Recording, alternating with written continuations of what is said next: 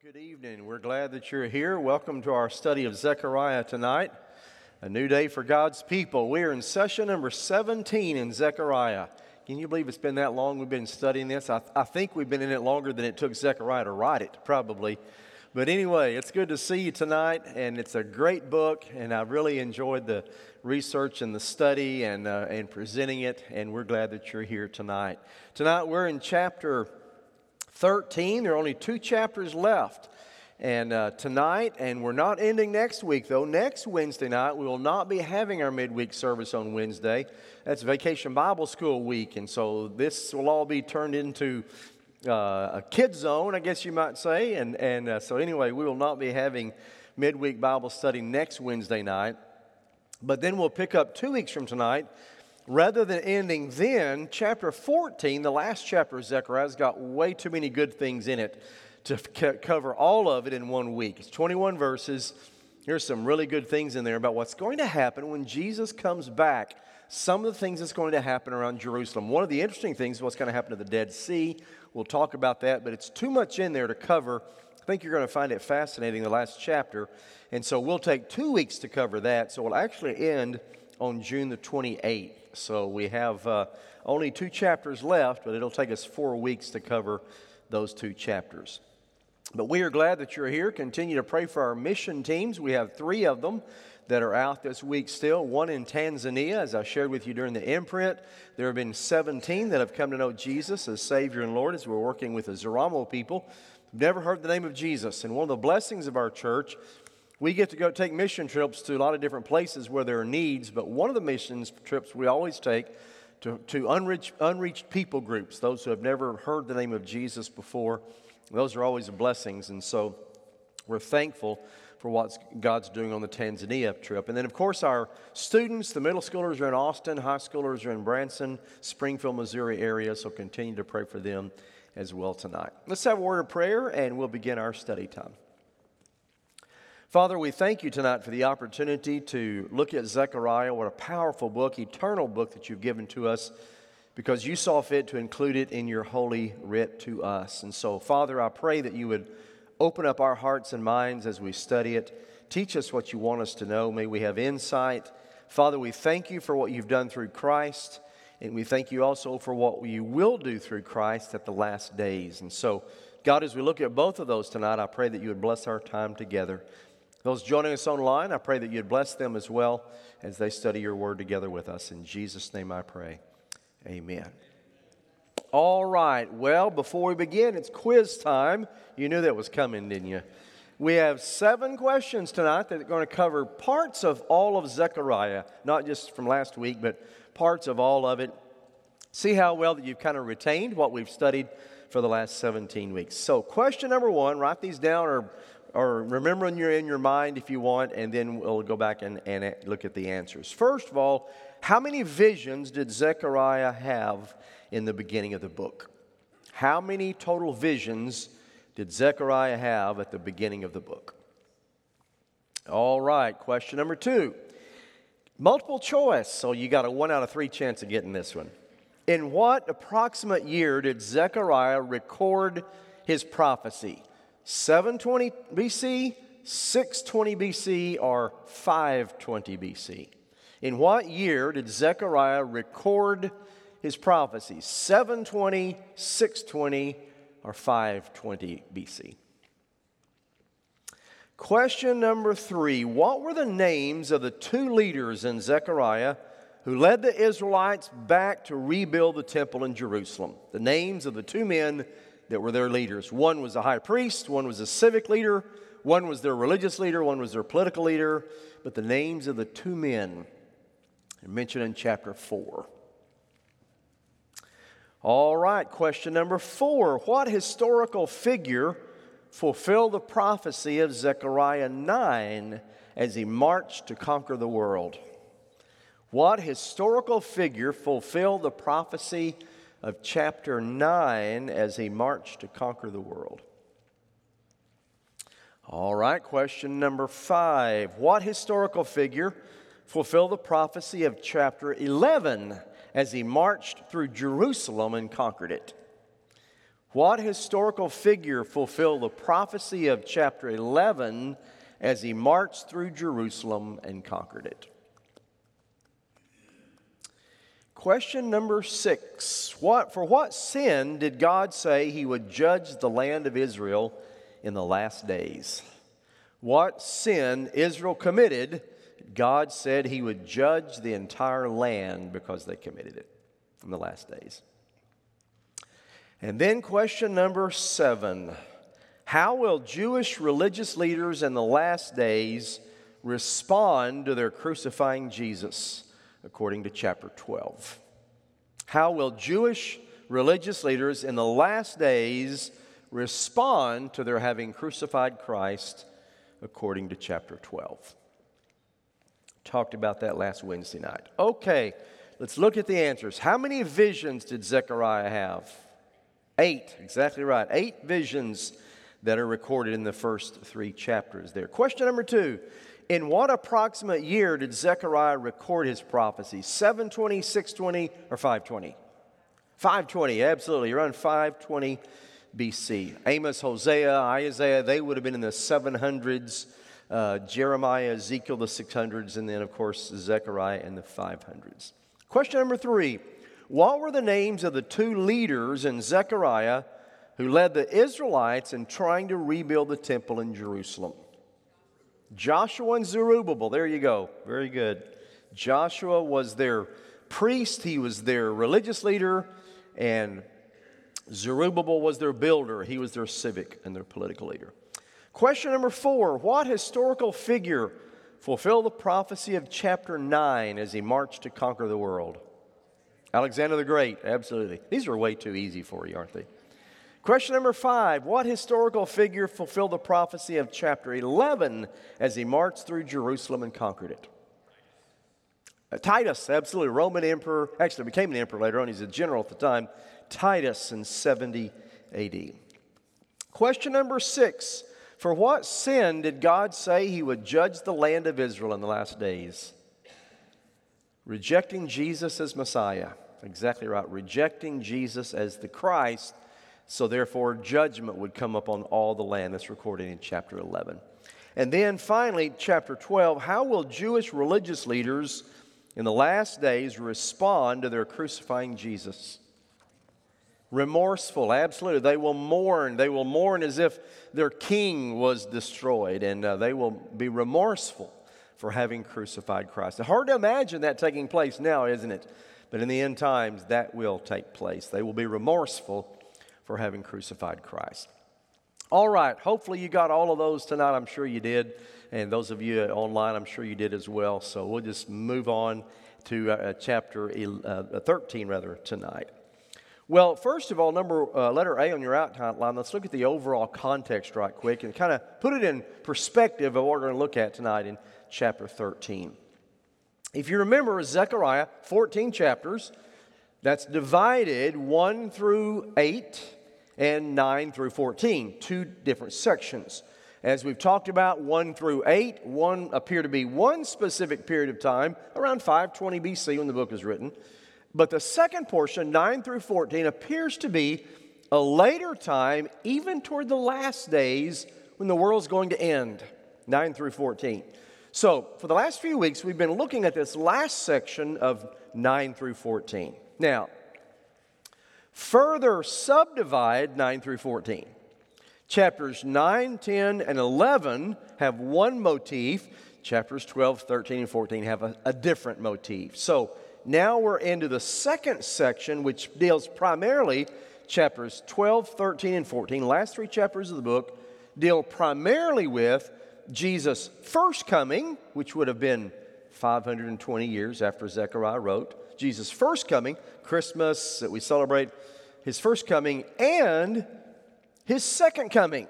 So both of these events are in view in the last 3 chapters of Zechariah. So tonight, we're going to see a little bit of Jesus' first coming and a little bit of his second coming, and they're intertwined. Now, just as a side note, there are some Bible scholars, you may run across this in some of your readings or maybe even hearing people teach Zechariah. There are a few who say that Jesus' second coming is not mentioned anywhere in Zechariah. There are a few that say that. I personally believe that his second coming is. There are several events that have not taken place that I don't see having taken place until the last days. The religious leaders being remorseful for crucifying Jesus is one of those. You really don't you haven't seen it happen so far, and you don't anticipate it until the last days. So, just to let you know, there are some Bible scholars out there who say Zechariah never mentions Jesus' second coming and what's going to take place at the end times. Most Bible scholars say that it does, and I'm one that I believe it does as well. So, chapter 13 tonight will have intertwined both his first coming and then his second coming as well. So that's just to throw that out there. Now, last week, chapter 12, you may remember, first of all, Jesus talked about the Lord said that in the last days, at the end times, nations will come against Jerusalem, try to, in the final battle, overtake it, but will not be able to do so. They will fall backwards like drunk men, staggering and reeling. They will try to lift up Jerusalem like a rock and move it, and they'll hurt themselves like picking up a large stone. They'll not be able to do it. And then we saw at the last portion of chapter 12 last week how the national leaders of Israel will at the end times acknowledge in the last days that they were wrong in crucifying Jesus. And they will mourn, all of Israel will mourn in the last days for having crucified Christ. It will be like the days of Hadad Ramon. You might remember that from last week, of where King Josiah died. One of their favorite, probably their favorite king of all times, how they mourned his death. They will mourn by sexes. The men and the women, they will mourn separately. They will mourn by tribes. Whenever Israel did that, that meant the mourning was deep, not just superficial. It was deep mourning. So it says at the end times that is going to take place. Now we open to chapter 13 tonight. As chapter 13 opens, it appears to continue the thought of chapter 12. So, one Bible scholar said it's almost as if you have no chapter division there. It's really not, because chapter 12, like we talked about last week, intertwining his first and second coming, that same thought continues into chapter 12. So let's look at it. First of all, letter B on your outline, the Messiah will cleanse sin and uncleanness, verse 1. Chapter 13, verse 1. On that day, there shall be a fountain open for the house of David and the inhabitants of Jerusalem to cleanse them from sin and uncleanness. Now, for the Bible scholars who say that it's not talking about the end times anywhere in Zechariah, one of the counter arguments I would point out is the phrase "on that day" that appears 19 times in the last 5 chapters. 19. On that day. On that day. What day? The last day. In the New Testament, the phrase "day of the Lord" keeps coming up over and over to describe that last day. Day of the Lord, day of the Lord, day of the Lord. In the New Testament. In the Old Testament, the phrase "on that day, on that day, on that day" points to the final end of the world. So, there it is, verse 1. On that day, there shall be a fountain that is opened up for Israel. What does that mean? Well, God will open a fountain for the complete spiritual cleansing for Israel. Both cleansing from sin, both ritualistic cleansing, they will be clean, those that receive Christ. Now, the picture of God as a fountain is all throughout the Old Testament. God describes himself, pictured himself as a fountain. It's probably richest right here, but Song of Solomon talks about God being our lover and being our fountain. Deuteronomy 33 says he's a fountain of Jacob. Joel 3 talks about God as a fountain for his people. Jeremiah 2:13, God says, "They have forsaken me as the source of their fountain. Jeremiah 17:13, God is the fountain of living waters to his people. So the image of God as a fountain is not uncommon. So for Zechariah's people to hear this, they would have thought, okay, we've heard that before. So God as a fountain for his people. But in this passage, it seems to go even a little deeper and a little richer. The wording that's used in the grammar means the fountain that will open and remain open for all times. So it doesn't just open for a while and close. It's a fountain that will open and remain open, indefinite, perpetually, and always be there to cleanse for sins. What was the fountain? Jesus. He's Jesus. He is the fountain of cleansing. Remember what August Toplady wrote? There is a fountain filled with blood, drawn from Emmanuel's veins. Sinners plunge beneath the flood, lose all their guilty stains. That's what he's talking about. It is a reference to Jesus' first coming and his death. All through the Old Testament, God was a fountain for his people. And now, 520 years after Zechariah wrote this, Jesus' blood would be a fountain for all of us, that whenever we're plunged beneath it, our sins are forgiven and we're clean. What a beautiful picture. 1 John says it, 1 John 1:7, the blood of Jesus Christ cleanses us from all sin. The cleansing was available when Jesus died. It's available now. It will always be available by faith for anybody who chooses it. Until their time on earth is done, the fountain remains open perpetually and never stops. Spurgeon said, notice he said it is a fountain, not a cistern, which is limited, not a reservoir that's limited, but a fountain. A fountain that will continually bubble up. Spurgeon went on to say about that fountain in his sermon preaching from this passage. He went on to say, why do people say they've sinned too much to come to Christ? That's like saying you need to bathe before you get into the fountain. The fountain's what cleanses you. So coming to Christ is your cleansing. Don't say I have to get my life cleaned up first before I come to Jesus. So don't bathe before you get in the fountain. Let the fountain cleanse you from everything that you have. And that's exactly what the picture is here, the fountain of Christ. The house of David has been opened up. But notice, it is to cleanse them from sin and uncleanness. You see, folks, our sins and uncleanness have to be dealt with. You can't just let them go unforgiven. They must be put away, not excused, not condoned, not compromised. Something has to happen to your sins. Either you bear them and you go to hell, or Jesus' blood, the fountain, cleanses them and you have life. So verse 1 is a powerful verse. On that day there will be a fountain opened up for the house of David and the inhabitants of Jerusalem to cleanse them from sin and uncleanness. Go to letter C on your outline, verses 2 through 6. Then he says, idolatry will be cut off in Israel. Verse 2. And on that day, there he is, talking about the last days again, declares the Lord of hosts, I will cut off the names of the idols from the land, so that they shall be remembered no more.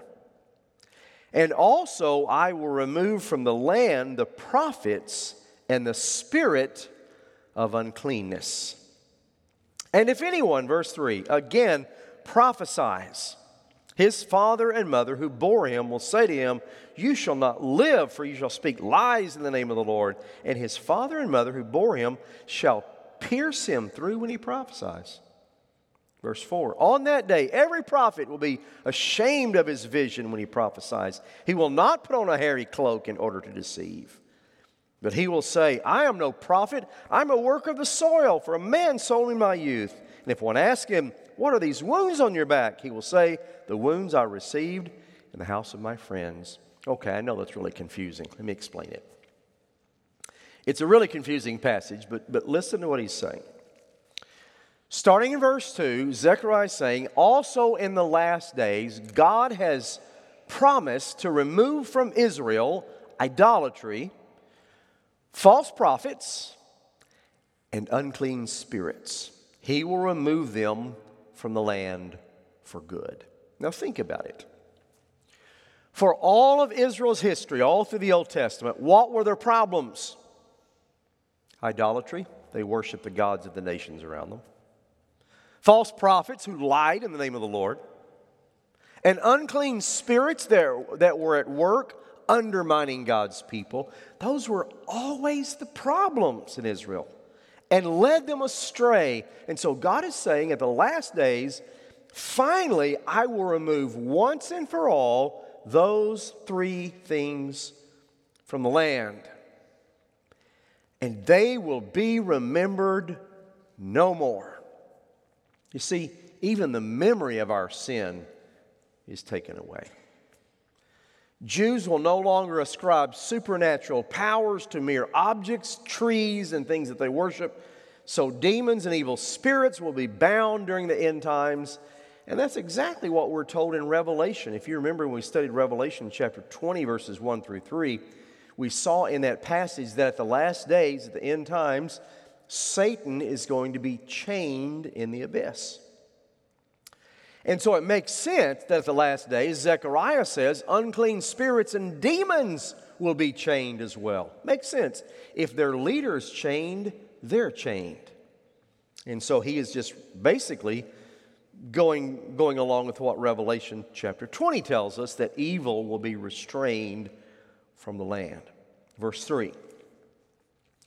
There will be such a commitment of people in Israel to do what God wants to do at the last days, that anyone who tries to be a false prophet will be rejected and even killed. Now, if you remember, if you go all the way back to Deuteronomy 13, verses 6 through 9, the punishment for a false prophet was death, right? They were supposed to kill them to begin with. They didn't, but they were supposed to, because these prophets would stand and lie in the name of the Lord. He's saying in the last days, Israel's not going to put up with it. Every prophet who tries to tell lies in the name of the Lord will immediately be rejected by people who say, you're a lying prophet, and they'll kill them. And even family members will reject them and kill them. Those who posed as prophets in the past will so fear being exposed that they'll deny being a false prophet, that even mother and father will kill their own children who are false prophets. Did you notice that? If anyone again prophesies, his father and mother, verse 3, who bore him will say, you shall not live. You speak lies in the name of the Lord. And mother and father will pierce him through for being a false prophet. Boy, that's pretty serious stuff, isn't it?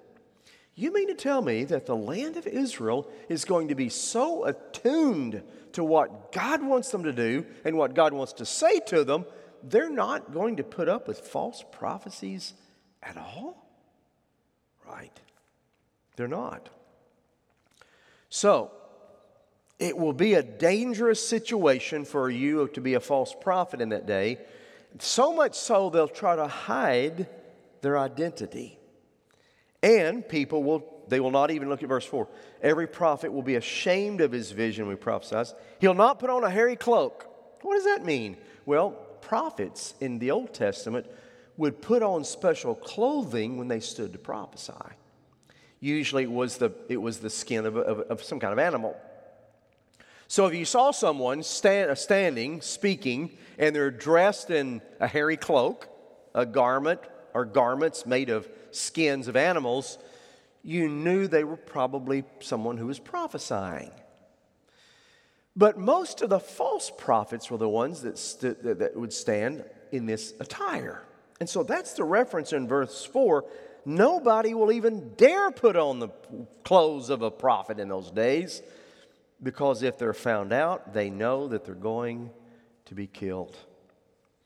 And he says in verse 5, he will say, I'm no prophet, I'm a worker of the soil, sold in my youth.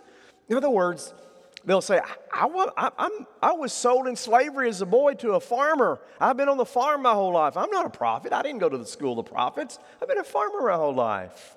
And even false prophets will lie, claiming they don't even have the background of a prophet.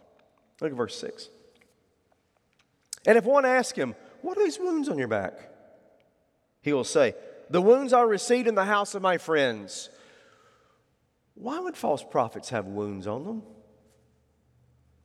Because it was very common, if you worship gods other than the God of Israel, you would have cut marks on your body, your arms, your chest, between your arms, on your chest, on your back.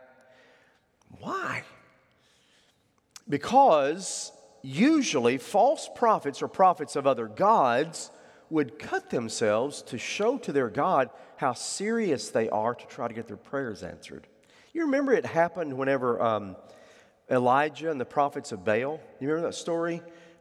He's the one true prophet of God, 450 prophets of Baal, and they both set up an altar and pray to see which God answers the fire. The one that does is the real God. And if you remember, the 450 prophets of Baal went first, and they prayed, nothing happened, so they began to cut themselves. And the blood that would drip on the altar would show Baal how serious they were about their request, that they're actually bleeding for the request, and he would see that they're bleeding for it and would answer. They cut themselves, blood fell on the altar, and he still didn't answer. So false prophets usually had cut marks on them at different times where they had cut themselves hoping to appease the gods to get their prayers answered. So, the last days, false prophets will be so rejected and killed if someone appears to have cut marks on them. Someone will ask, where did you get those wounds on your back, my friend? We roughed house at a friend. Just some rough housing at a house of a friend of mine, and it happened. You know, kind of like today, someone may say, I bumped into a door to try to cover what really happened. It's going to happen in that day with false prophets, because they're going to see marks upon them that go all the way back to the false prophets in the Old Testament. Now, does this verse refer to the wounds of Jesus? Probably not. There are some theologians that have looked at this and say, what are these wounds on your back? And they try to make it a reference to Jesus, the wounds that he took from his lashings, the 39 lashes on his back, back was exposed bare, and then as he went to the cross.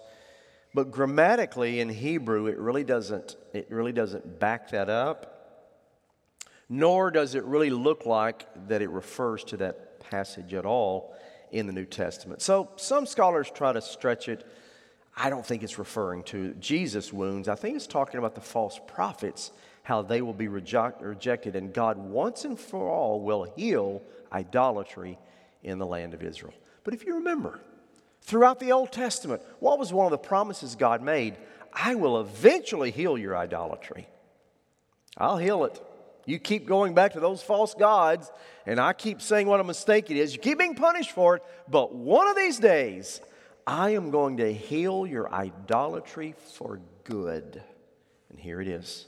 In the last day, the land will not tolerate it and not put up with it. Unclean spirits, false prophecies, and idolatry will be removed from the land. Now let's look at the verses 7 through 9, and we'll close. Letter D on your outline, the shepherd will be struck. Verse 7. Awake, O sword, against my shepherd, against the man who stands next to me, declares the Lord of hosts. Strike the shepherd, and the sheep will be scattered. I will turn my hand against the little ones. Let's stop right there. We'll do the last two verses before we close. Look at verse 7 for a moment.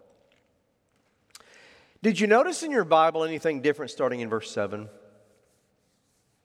Does your Bible now look like it's in a poem form, prose, rather than a narrative? That's because it is. That's because now Zechariah switches to a poem or a song. So imagine he's prophesying. You're the people, you're listening, you're rebuilding the walls of Jerusalem and rebuilding the temple. And Zechariah comes along after 18 years of you having stopped. He tries to encourage you to keep going, that Israel's best days are ahead of it, not behind it. And he's prophesying to you, and he's telling you what's going to happen. And all of a sudden, he breaks that into song or starts quoting a poem. And that's exactly what happens in verse 7. And the poem now starts talking about a different motif, the motif of a shepherd again. If you remember back in chapter 11, 2 chapters earlier, the entire chapter was a motif about a shepherd. There were 3 shepherds. Wailing shepherds. Remember he was role-playing, chapter 11? The wailing shepherds, the evil shepherd, which is probably the Antichrist, and the good shepherd, which is Jesus. Now he is again referring to the shepherds. He refers back to a time period in Israel. Israel would be scattered among the nations because her rejection of the Good Shepherd. So you can see he's kind of going back and forth between Jesus' second coming and his first coming. Verse 1, his first coming, died on the cross. Verses 2 through 6, the second coming. Now verses 7 through 9, his first coming. So that's kind of what makes sometimes Zechariah so confusing. What's he talking about? But now he's talking about Jesus' first coming and his crucifixion. Notice the first thing he said here, God is the one speaking, and God personifies an object. He's talking to the sword. That is, in Hebrew, what's called an apostrophe. Not the apostrophe like we have in English. An apostrophe in Hebrew is where you speak to an object like it's a person. Like you talk to a tree, or you talk to a rock, or God's talking to a sword. And he's telling the sword, "O sword, go strike my shepherd." What's he talking about? Jesus. A sword is personified and commanded as an instrument of a violent death. Go execute my shepherd, the good shepherd. His cross, the crucifixion. Awake, O sword, against my shepherd. Notice how he describes Jesus. Against the man who stands next to me, declares the Lord of hosts. Against the man who stands next to me. So God described the shepherd as one very close to him. In fact, the Hebrew word is used several times throughout the Old Testament. It means side by side as an equal. It's closer than a friend, closer than a relative. Leviticus 6:2, Leviticus 18:12 uses the same word to describe someone closer than a friend, closer than a family member. Who is standing next to God, closer than a friend, closer than a family member? Who is his equal? Jesus. Okay, Mormons. Okay, Jehovah's Witnesses. Those of you who say Jesus is not equal to God. What about Zechariah 13:7? Sure he's equal. In fact, Dr. Merrill Unger says this verse is one of the most significant verses in all the Old Testament showing the deity of Christ. Showing that Jesus is God's equal. I was visiting with some Mormons that were sitting in Freddy's, eating a Freddy's burger, and just minding my own business. I'm always minding my own business. And 2 Mormons came up to me and says, "You have time if we share a quick message with you?" Sure. So they started sharing their quick message with me about Mormonism. And I said, so do you believe that Jesus is God's son? Oh, yeah, absolutely. Do you believe that Jesus was God? Oh, no. He wasn't God? No. So Mormons, Jehovah's Witnesses, there are those belief systems that don't believe Jesus is God. But what about this where he stands there as my equal? And he tells the sword, God does, strike the shepherd and the sheep will be scattered. I'll turn my hand against the little ones. So that shows us that the cross was God's doing. Jesus' death was God's doing. He gave the command to execute Jesus. It wasn't the Romans. Jesus was no victim of circumstance. Jesus was not at the mercy of a political group or military power. It was the planned and ordained work of God, prophesied by Zechariah, prophesied by Isaiah. God put Jesus to death. The Romans didn't. Why would God put his own son to death? He didn't just allow the Romans to do it. He did it. Why? He loved you that much. He loved you that much. He could have said, sorry, you sinned. Punishment for your sins, hell. See ya. But he loved you so much, according to the New Testament, that he was willing to sacrifice his own son so you could be with him in eternity. How special must you be?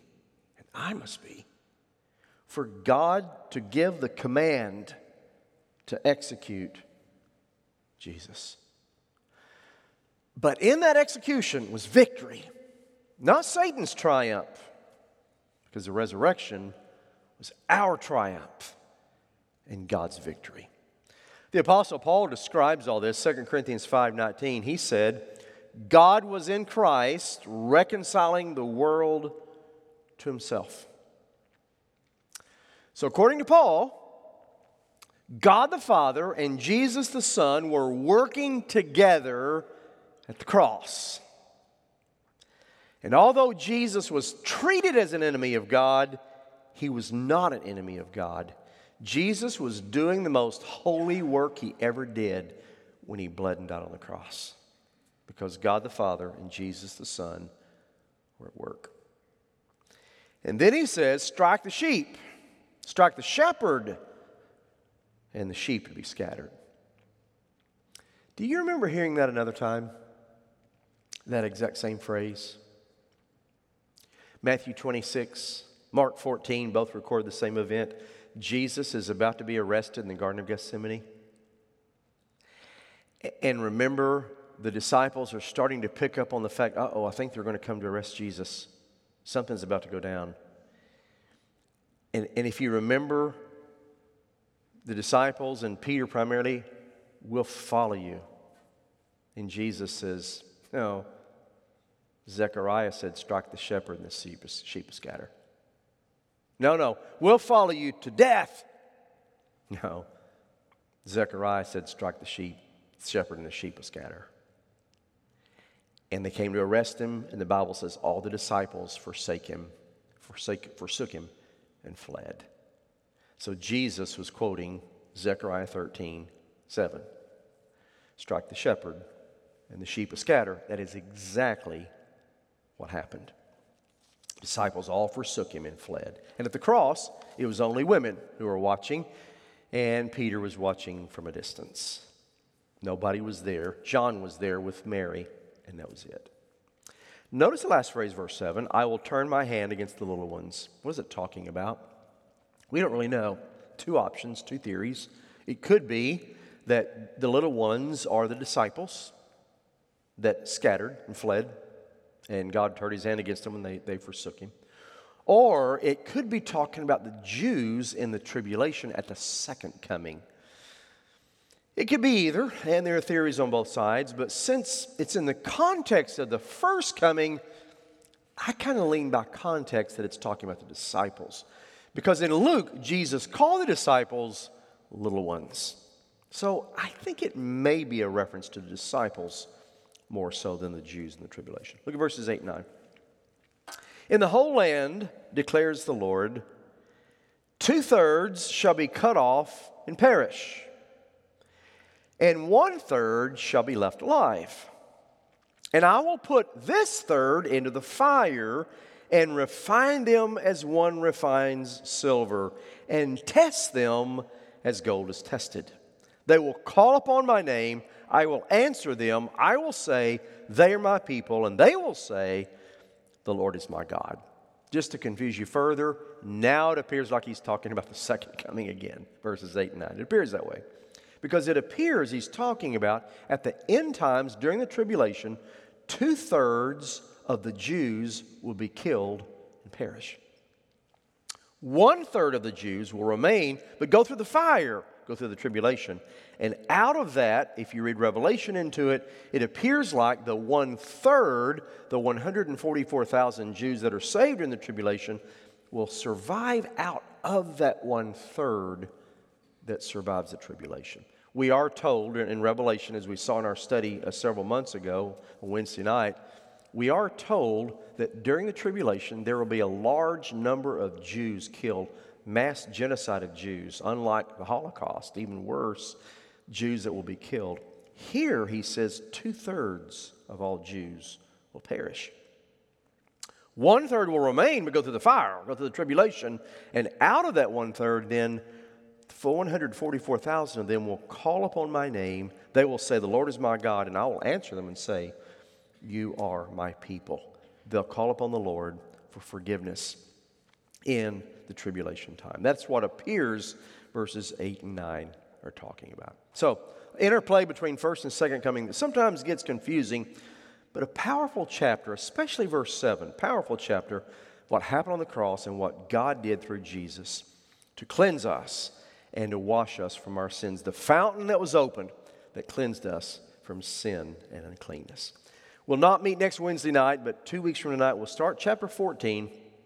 This talks primarily about the second coming and some very interesting things that are going to happen physically around Israel, around Jerusalem, whenever Jesus comes back and returns for the second time. So we'll talk about that, the coming day of the Lord, in chapter 14. If you have any questions, feel free to ask me afterwards or email me. Be glad to respond to them. Let's pray together. We'll close. Father, I want to thank you tonight that in looking at chapter 13, I thank you first and foremost, God, that you loved us enough to execute this good shepherd on our behalf. And through him, that a fountain was opened for our cleansing and our forgiveness. I'm thankful for that in Christ we can be forgiven and have a relationship with you. So thank you, Lord, for what you've done for us in the person of Jesus. God, continue to direct us. Help us to be faithful to you, regardless of what culture looks like and society looks like and what they believe. God, help us to remain faithful to you, faithful to your word, following exactly what you've told us. God, help us to do so in the name of Jesus, even this week. In his name we pray. Amen. God bless you. See you Sunday.